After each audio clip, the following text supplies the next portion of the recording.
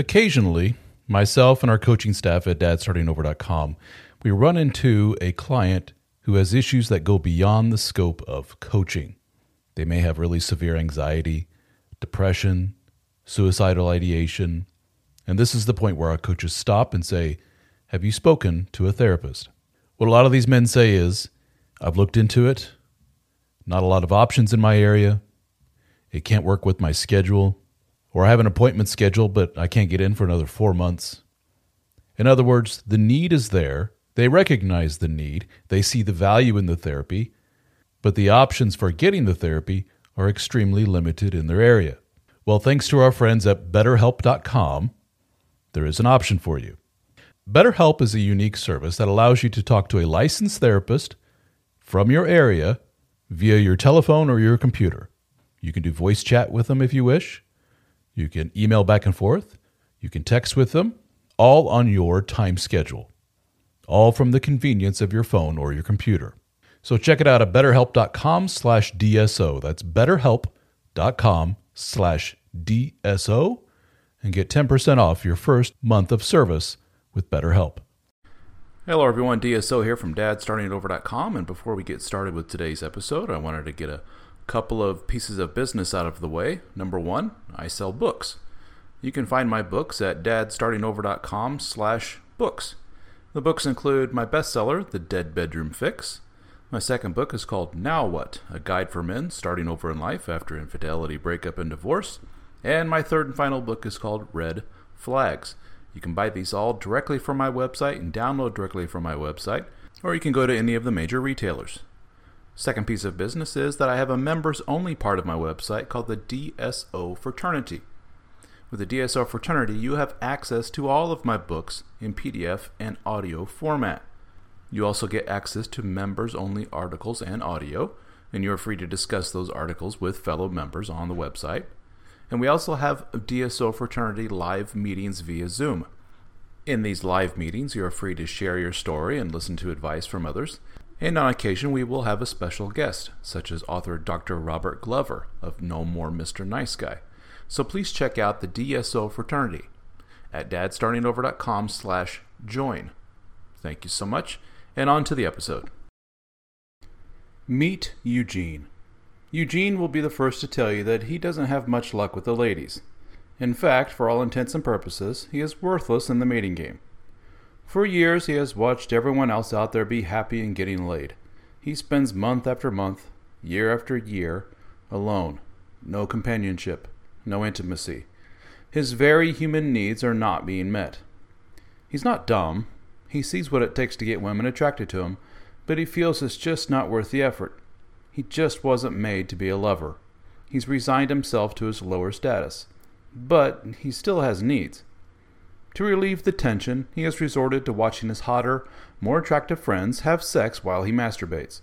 That's right, couples get naked and have crazy sex while he sits in the corner hunched over, masturbating like a monkey. They never acknowledge his presence, let alone ask him to join in. He's basically invisible. He's cool with that. Everyone agrees on this arrangement beforehand. He finishes. It doesn't take long. He leaves. He may leave a little money on the way out the door. Usually not.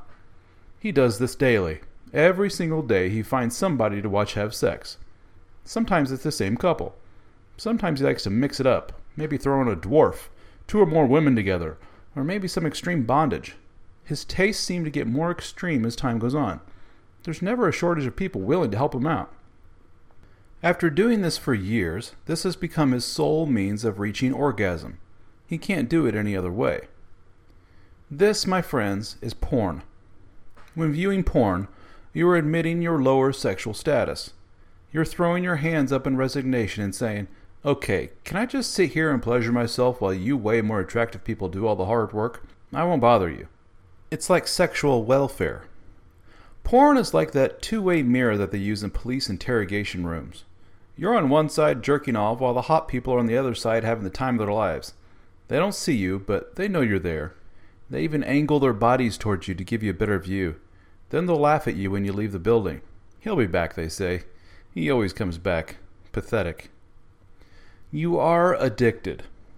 You can also think of porn as a drug.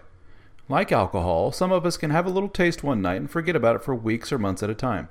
It's just a social lubricant that makes things relaxing and fun. For some of us, we have a drink not just to unwind or hang out with friends, but to self-medicate. We have anxiety issues or insecurities that alcohol does a very good job of mending, at least temporarily. Booze saves you the hard work of dealing with your deep-seated issues like a grown-up. Why go through all the trouble of real introspection and therapy when you can have a few beers on a nightly basis? Everyone does it, right? The problem with booze is that it's okay in small doses, but can quickly lead to a huge number of problems if taken to the next level. Unfortunately, the next level is hard to define. It varies from person to person. Everyone with a drinking problem will tell you how it just snuck up on them one day, and they found out they couldn't function normally without it. Porn is the exact same way. With porn, you're avoiding dealing with the main issue that is staring you directly in the face. You're not getting laid. More specifically, you're not doing things necessary to get laid. Instead, you're just doing things to cause you to have an orgasm. There's a huge difference between having a real intimate relationship with another human being, even if maybe for just one night, and being hunched over in front of your glowing laptop. Actual sex is the natural result of a fun and drawn-out dating game of socializing with other people. You eventually allow enough trust and attraction to build up so that you get naked with another human and rub your dirty bits together. What's not natural is feeling that itch for intimacy, firing up your computer, and reaching orgasm within minutes. Your brain and body weren't set up for such an arrangement, much like eating Cheetos or drinking way too much vodka. Who is the typical porn consumer? As I see it, there are two kinds of regular porn users. Number one is the guy who says, I can't get sex. I need relief. Porn is a quick way to get what I need. I have grown accustomed to it. It's the same as having my morning cup of coffee. I'm legitimately addicted to porn. And number two is, I'm married or I have a girlfriend. I can get sex if I tried, but it's just easier to rub one out instead of going through all the trouble of being intimate with my partner. Yes, I use porn regularly, maybe even every day, but I don't have a problem. I have sex with my wife after all. Sometimes. Number two is becoming more and more common. These guys are like alcoholics in denial. They have a giant bottle of vodka hidden in their office and they don't think it's a big deal. Hey, everybody drinks, right? No, they don't tell their loved ones about it. And yes, they sometimes feel shame about it, but again, it's no big deal, right? Ask their partner if it's a big deal. There's a growing dead bedroom community of sex-hungry wives and girlfriends online crying about their men repeatedly turning them down for sex. What's most disturbing to them is that their man has a huge internet porn habit. The wife is told that he's just so tired from work and he can't think about sex. She then goes to his internet browser history and sees link after link of gangbang porn that he watched just 10 minutes ago. She's crushed. The quick drug of streaming porn gave him the relief that he desired, and now he no longer feels the need for the very real flesh and bone of the woman he loves. He has short-circuited his brain. His natural inclination is to find women and to try to have sex with them. Well, thanks to modern technology and the free market system, he has found a much easier way to achieve the same end result. He's able to skip steps A through Y and he jumps right to Z. And this is not a good thing. The gap between the guys at the top of the dude pyramid, the ones who get all the girls, and those at the bottom is widening rapidly. There's a myriad of reasons why. Most men are out of shape, tired, uninteresting, and they lack the oomph they need to crawl up the ladder and better themselves. Porn is a huge component of why this is happening. Do you watch porn all the time? Well, congrats. You're Eugene. The porn producers are preying upon your human nature. They have engineered their product in a way that keeps you coming back again and again while they shove their dick-growing pill advertisements in your face. They know you're insecure and not getting any. They know precisely what buttons to push to get you coming back every day and possibly forking over a few bucks in the process. You're in the sub-basement level of the dude pyramid. You're down there with the degenerates and weirdos and social misfits that all of society says, ew, go away to. So cut this shit out of your life. Don't be another fucking Eugene. Be a man and go get laid. If you're listening to this, you're probably a guy who is interested in self-improvement. you probably consume a lot of information, like these podcasts, YouTube videos, audiobooks, courses, everything you can to learn more and help you become the best man that you can be.